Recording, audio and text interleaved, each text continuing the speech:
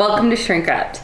I'm Allison Colarosi here with my husband, Dr. David Colarosi, and we are here for Shrink Wrapped episode number 12. On this YouTube channel, we talk about popular psychology and answer listener questions, my questions, and talk about all things psychology. Whatever else. Related, yes. Yep. And remember, this is also a podcast, so if you can't get it on YouTube, you can get it on Apple Podcasts, Spotify, Stitcher, whatever else. I just want you to know that I went deep in psychology today. I feel like and you've I never had this many notes. Well, I have so many that I don't feel like we can get through all of them. And I was like going off in my head, where do I start? So. Well, first, can we talk a little bit about your week? Because we had a fun week. Yes, we did. So I think the last one of these podcasts, I talked about the idea of systematically desensitizing Allison with a tarantula. So I executed on that. I executed on the purchase of the tarantula and then made an attempt to desensitize her, but I feel like that was a rough, I wasn't quite as successful. I wasn't quite the superhero psychologist that I was hoping for. Well, and I kind of think tell me if I'm wrong, but I was thinking this desens was kind of like hypnotherapy, like you have to be bought in for it to work. I don't know if that's true, but that was okay. There's a little bit of truth to that. So there's been a lot of research about depending on someone's cultural background, what's the level of assertiveness that the psychologist or whoever the practitioner is needs to have, the clinician. So for people from some cultures, they respond better to a very sort of directive, I know what I'm doing, move forward, touch the spider, sort of very assertive style. And in other cultures, they like a much more, hey, when you're ready, move forward. And typically, Western culture, it's whenever you're ready, move forward, and you give the person the space. And I say all that to say that the clinician needs to change their approach based on the person so that the person believes that the clinician knows what they're doing and has their best interest at heart. I'm not certain you believe I know what I'm doing or that I have your best interest at heart. So I feel like there's more questions coming from you than the typical patient that I would be working with. All of those things, which I did not know. So that's very interesting. And also, I think I respond better to directive personality types. And you were like, touch it when you're ready. I was trying to give you some space. I am not ready. She was never ready. I was trying to explain to her what we're going to do. Like, here's the process. And she was like, all of this talking is stressing me out. Stop talking. Well, which is so weird because I knew I was scared of spiders, but I did not realize that I was that scared. And by the way, I got a small tarantula. It's like this big. That thing is hairy, and they are smart. Ours played possum. So anyway, that video will be forthcoming. Hit the notification bell and you'll get notified when that video posts sometime next week or something. We also had something not so great happen. We had to put our very special dog down, which was harder than I thought to. After he was our dog for 14 years, and that is rough. That is a very rough experience, which I was not prepared for. That was the first time I've ever had to do that. Yeah, it sounds sick, but I thought that I'd be okay with it. It was way harder. It was way harder than I thought. It was way harder on the kids than on Enzo in particular. Oh my gosh, yeah, it was really hard on our 5-year-old. So I thought that was interesting. I did not, which is why I don't think we've been really in the mood to do shrink wrapped, which is why it's take longer because we had a little bit of a loss. Yeah. Which was really sad. Yeah, it sucked. So, on that note, we're ready to get started. You got a pile of questions. I know. Have you heard of mood freezing? No. I like how this is all from Psychology Today. Yeah.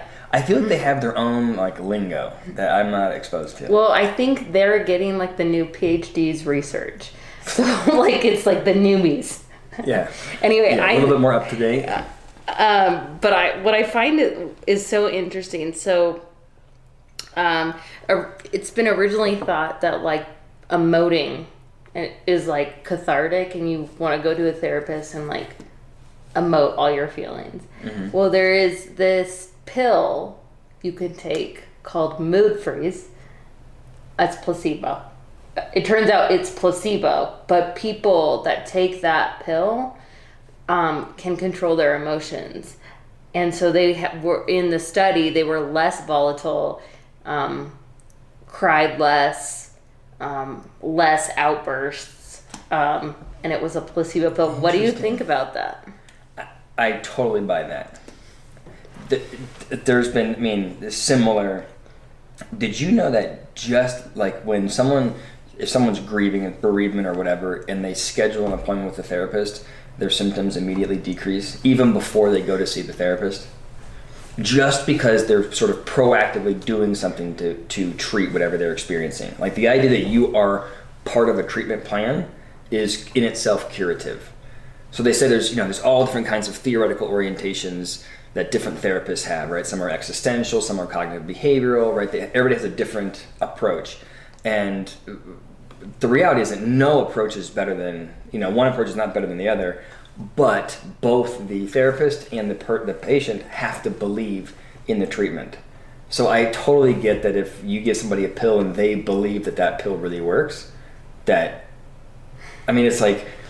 Well, I want to get into the ethics of this because, I'm happy to buy a bunch of jelly beans for my 5-year-old and be like, we need to have a mood freeze right now.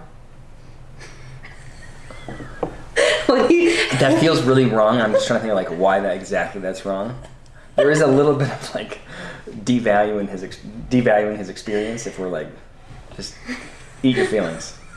I guess it wouldn't be a jelly bean, but what if we could make it like a pill, a vitamin? Okay, so I know I don't like it. Okay. I don't like, because you bought. What did you buy? It was it wasn't a stress ball, but it was some kind of gelatin thing that he was supposed to squeeze when he was upset. No, we made it was a calming jar that had sparkles in it and oil, so it would.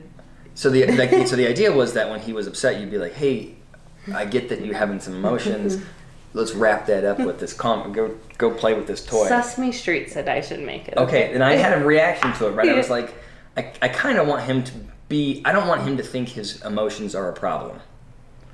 Yeah. And I would like him to lock them up. So I don't know how to. That's a hard balance because there's a lot of emotions and I feel like objectively there's a whole lot of those great to. But I don't know what that line is, and I think that there is something. Yeah, that can only relate it to if you go to see a therapist and you start crying.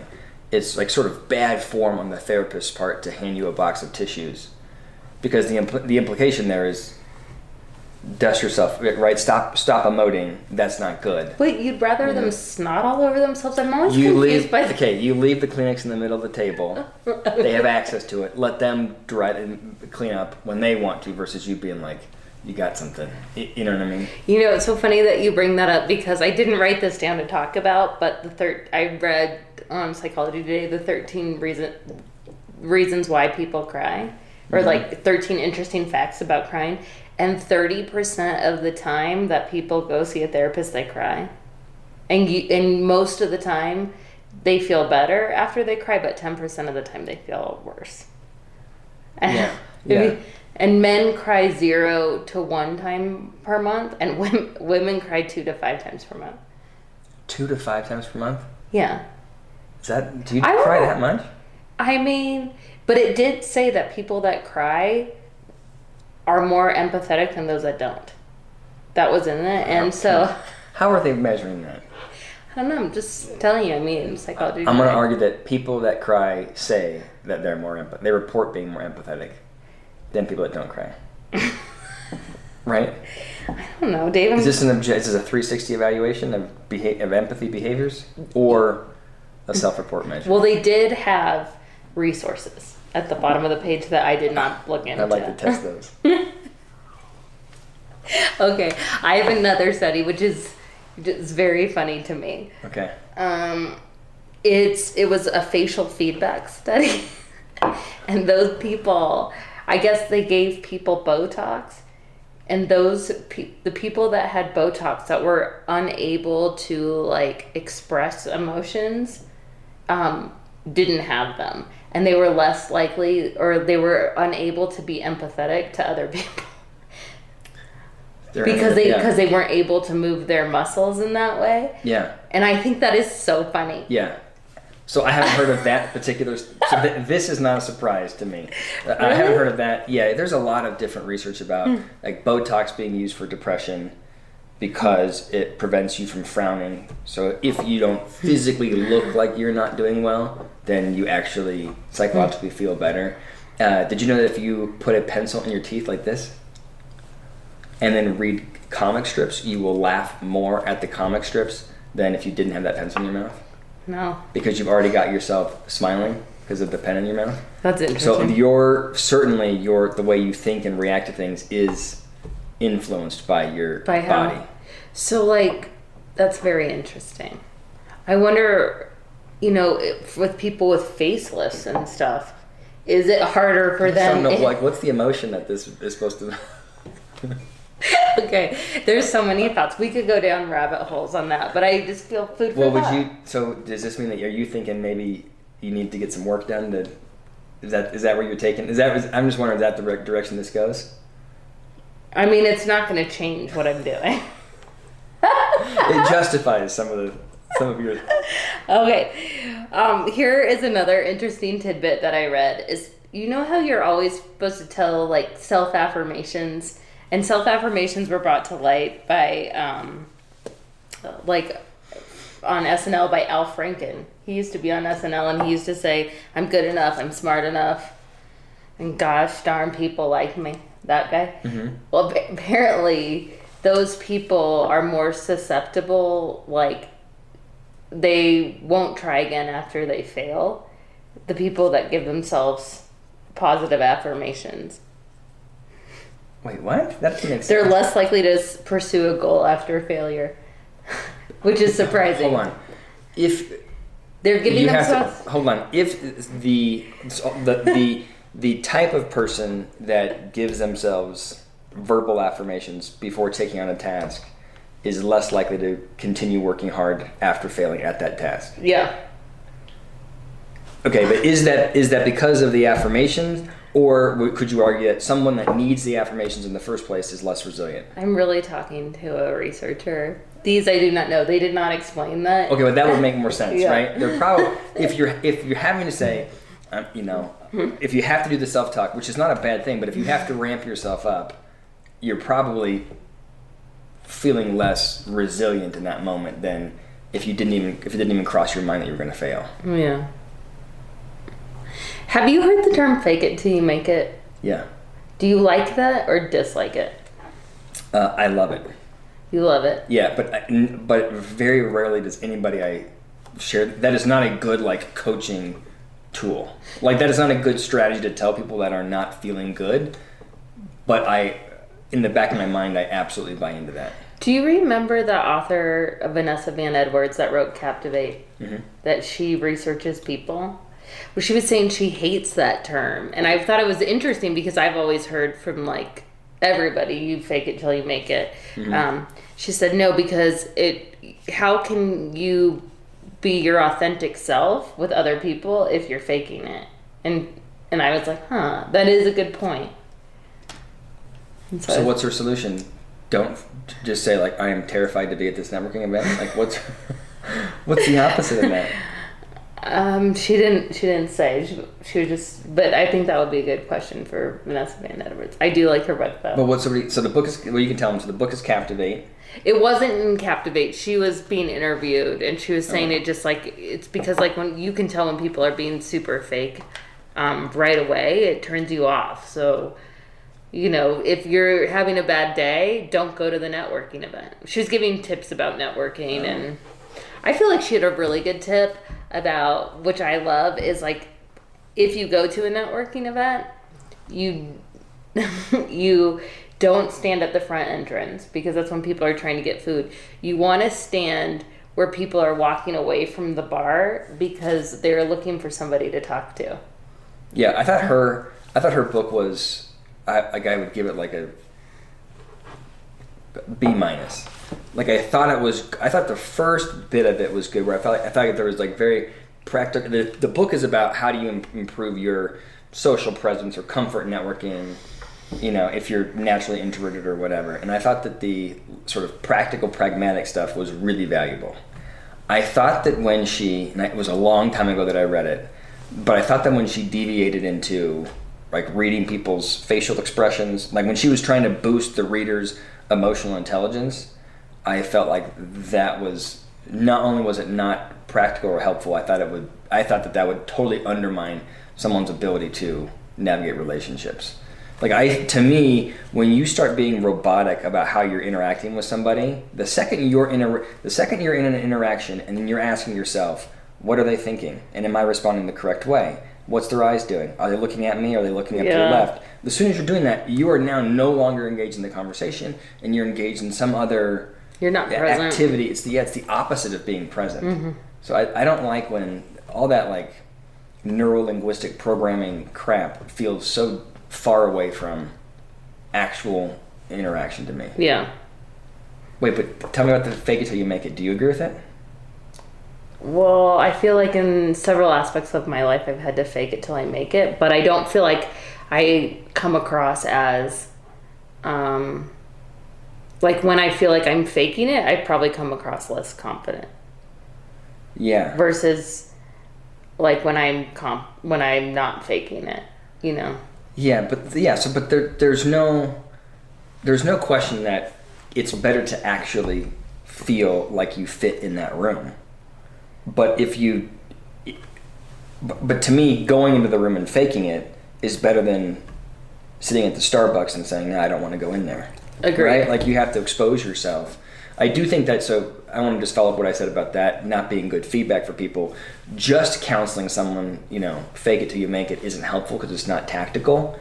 It will be better to say, go to the networking event, stand at the end of the drink line, get there early so there's fewer people. Those kind of tactical tools and help you fake it. Yeah. And she said have a goal in mind. Like don't have a goal of helping others in mind, or like how you can contribute to other people versus how you can, because she said that's when she has the best networking.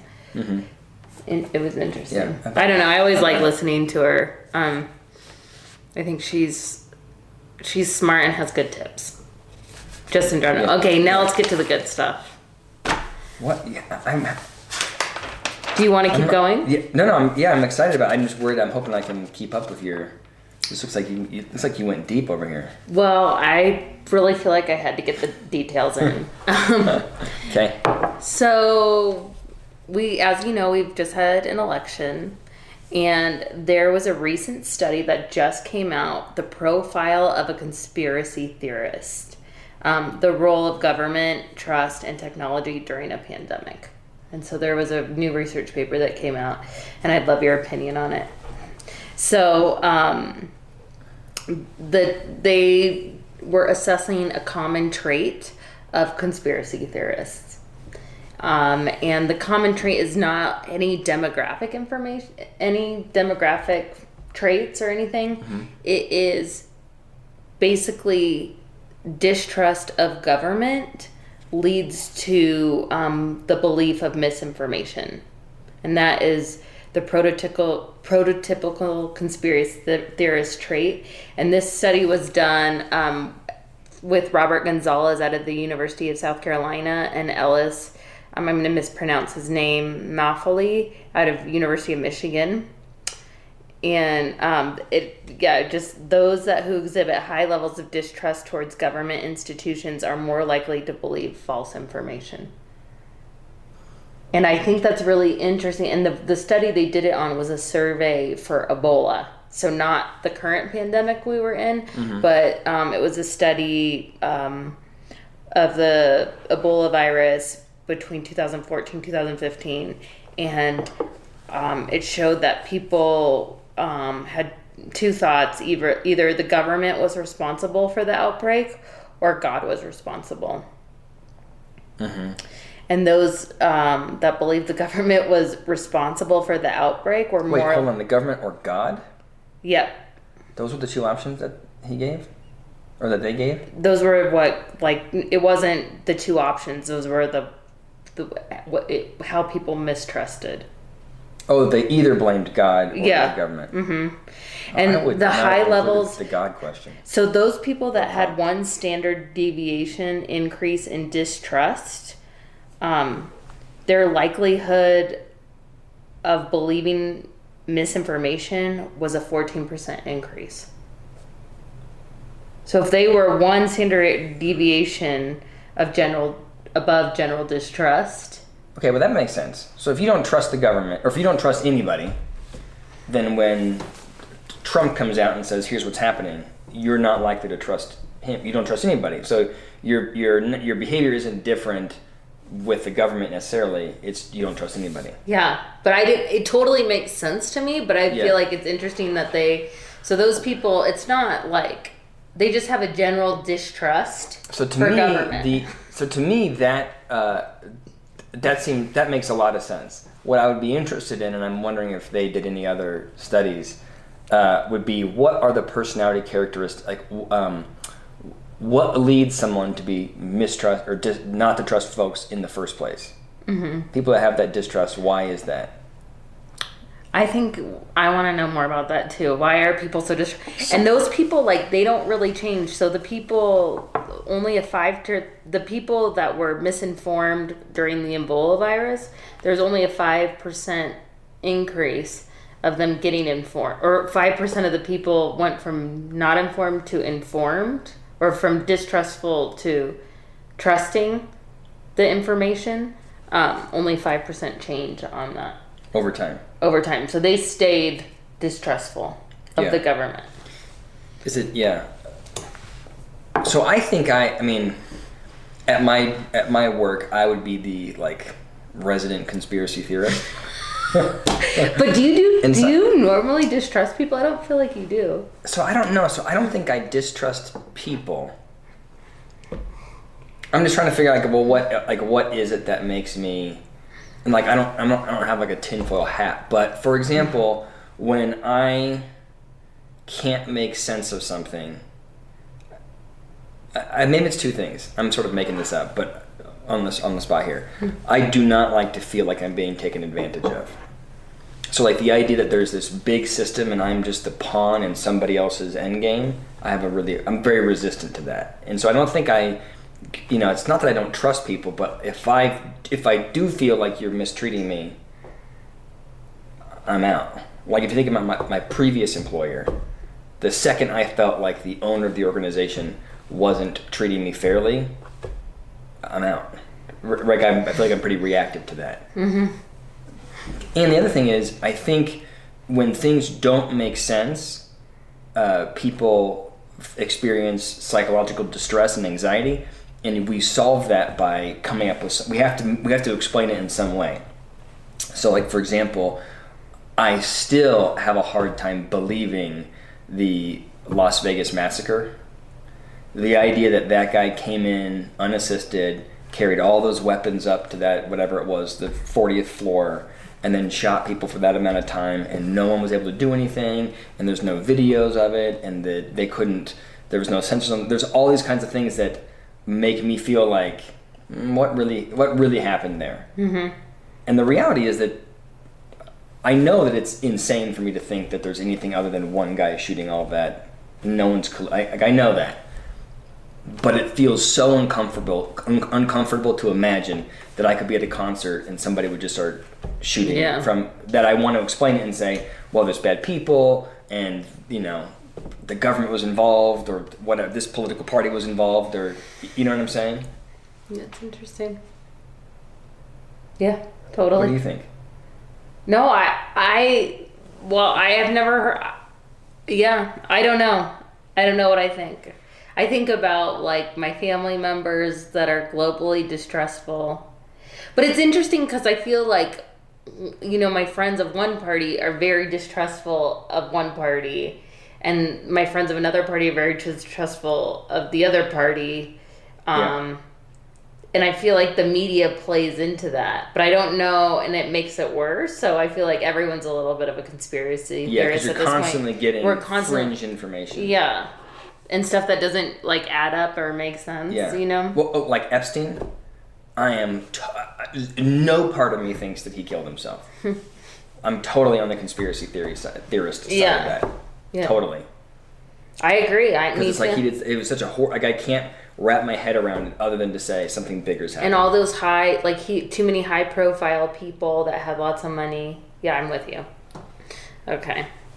Well, I just found it interesting, and I think you should go deeper. Okay, here's the research. I'm talking. Hold on. I think you should go deeper into this on a blog and do some research and talk about, because there's probably a lot more research on this. Yeah. And I feel like that would be very interesting. I will. What I was going to say is I hope that it comes out that critical thinking is a big part of it.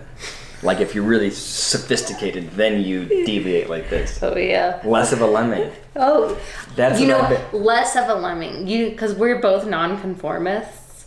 I wonder how that plays into that. If you like, but you're not. I don't feel like you're a conspiracy theorist. I'm not, but I'm definitely like a nonconformist. I do feel like you're easy to sell when I try and if I think something's sideways, I feel like I feel like you're very supportive in that way. Like if I'm going nuts, I'm supportive. You are supportive. Unless it involves, folding laundry, then you become less happy with me about it. I want to take you back right now to your private practice time when you were doing marriage and family therapy. Okay. And I'm curious if this came up, but in the Journal Archives of Sexual Behavior by Dr. Sutherland at the University of Waterloo in Canada, they found that low sexual desire in women happened about 50% of the time. Do you agree with that? I honestly have no idea. Oh. I never had honestly, I don't think I've ever had a client come in with an unexplained absence of sexual desire. I mean, they will come in and say, I don't want to have sex because this happened. But they know? They're able to say, like, I'm not attracted to that guy, or this thing happened, and so now it feels bad. That you're like, the connection is there, but like, I never had I hear about it all the time, the 40-year-old woman that's no longer, or guy for that matter, that's no longer interested. Mm-hmm. That was never like a chief concern in my practice. And that could have been, by the way, that no one wanted to talk to me about it. Like, that's very possible. Okay. And I was a younger male at the time that I can imagine them being like, what's this guy going to know about it? That reminds me of another personal question I want to ask after this question. Okay. Well, so... Wait, after the podcast? Or no, after this, yeah. So they were saying that they did a survey and they found out that it's like 2 reasons why women have low sexual desire. Do you want to hear them? Mm-hmm. So one is just like globally distressed. They're distressed about their relationship. They don't really like their partner. Life makes them have low sexual desire. The other one is just straight up sexually dissatisfied with their partner. And they had a low sexual desire. Why are you laughing? I want to make some jokes about it, but I'm trying to keep this podcast PG. Well, I didn't want to bring it up because my parents watch this, but I just thought I would. Anyway. Okay, what do you think? That's interesting, right? It is. I just didn't know what to bring up what about. I thought you'd start talking about us. No, I was going to talk about... I have an like, if I were to go to a therapist, I would never want to go to a man. But, like, why is that? Well, I'll tell you what I think it is, and then you tell me why you think it is. Okay. No, you go first. Well, you're the one you have the symptom, which is not wanting to go see a guy. Well, I would feel like they would be like you, which is like... Oh, thanks. Which is, I feel like it just doesn't understand like my emotions because I'm a woman and I cry 2 to 5 times a month. They're quite complicated. Yeah, I feel like I'm complicated, and you're not. You're simple. Okay, you're making me sound like a great therapist. No, I'm just wondering, like, because some women prefer guys. Yeah, so the ones that prefer guys usually it's because they want to get the male's perspective. Because they realize that maybe they can be complicated for their romantic interest, and they want a male therapist to sort of reality test with them. Okay. And then the other reason why you would want one is if there's any kind of like trauma or bad experiences, you don't trust men, then having a male therapist that can sort of substitute there and help you fix that, you know, the way you think about men. But yeah, But I also don't want to go to I would never want to go to a male doctor either. Like a physician. Everybody has their own hang-ups. Or not hang-ups, but you just have your own preference. And what I always say is, if you don't really like your therapist early on in the relationship, first 1 or 2 sessions, peace out. Peace out. The therapist's job is to make you feel comfortable and like working with them. And if they can't do that, I believe in the first session, but certainly after the second session, I don't care, gender or whatever the reason is, you should go somewhere else. Like you should not be using your therapy time to try and develop a relationship with someone that you're not connecting with. That part should be easy. Yeah. I feel like the majority of therapists that I've met, I don't connect with right away. Not as therapists, but like as individual humans, which I find interesting too. And I my background is sales. And so like I feel like just as a skill, it's been my job to create connections quickly, and I find it interesting that I have a harder time with therapists. But maybe that's my own hang up, because like I'm like, oh, you know how they're always like, is he psychoanalyzing me? Yeah, but I don't know why you would think that, because you live with me. I know, and I'm like, no, can't psychoanalyze me. I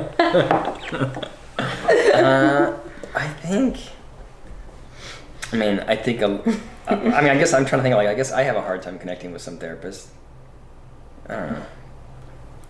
Therapists it's a unique animal that gets into therapy, right? The question has always got to be, well, why did you want to become a psychologist?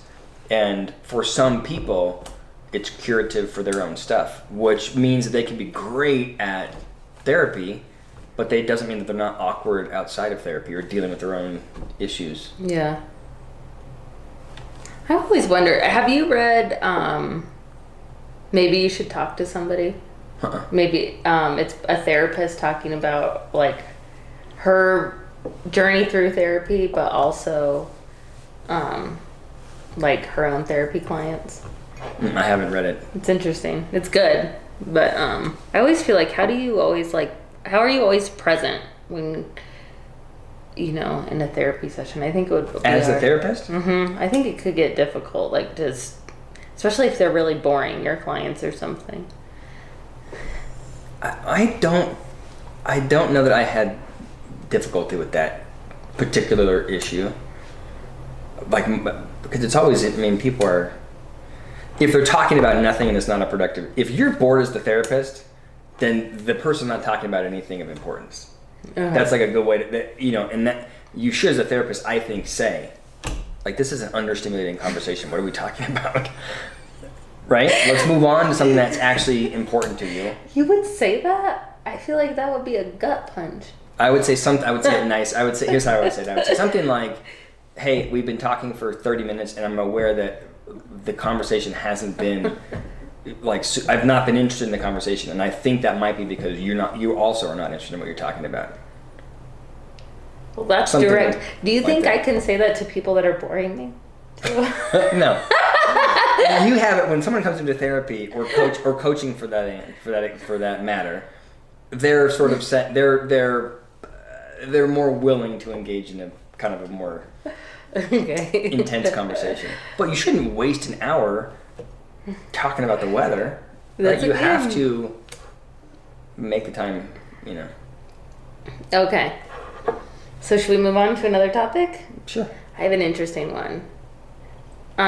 Antagonism, or antagonistic personality trait, is unfolding as a trait of narcissism. So people that are in this study, people that were antagonistic, they were like also unfolding as a narcissist, or it's a part of narcissism. What do you think about that? This was done by Chelsea Sleep out of the University of Georgia. My concern is that every one of these studies that you show me, my immediate reaction is to say, this is a stupid study. And I'm just aware that this is because this is the second time we've done it, like the last And I think that that's like such good topics to discuss. And I feel like maybe, I don't know what, like, I'm trying to think, like, why am I rejecting every single study that they do? Conspiracy theories? I guess my first reaction is, how are they defining narcissism? How are they measuring narcissism? What percentage of people that would be diagnosed as a narcissist would self-report that they're a narcissist? Probably not that many, right? And can I say one more thing? Mm-hmm. And like what they're probably doing is they're giving somebody one survey that says, are you a narcissist? And in order to score high on that survey, you have to be totally comfortable saying, yeah, I do what I want, it's all about me. If you have the sort of, if you're willing to buck the system and say that, then you probably have a more abrasive personality. It was self-interest, not narcissists. So they people that scored high on like being high self-grandiose, aggression, callousness, domineering behavior, grandiosity, manipulation, risk-taking, and suspiciousness. They also exhibited antagonism. But doesn't that seem like, of course, if you're aggressive, suspicious, yeah. Well, of course you're antagonist. I mean, that person sounds like a real asshole, aren't they? But my favorite thing about these papers is being able to diagnose my friends or does. people I don't like. So they're antagonistic. So okay, I do think Psychology Today is on something, because like you read it and it's interesting, and you're like, oh, I know someone that has that issue. Yeah, let's put them in that box so we can box, just. Yeah. What do you think about? Yeah.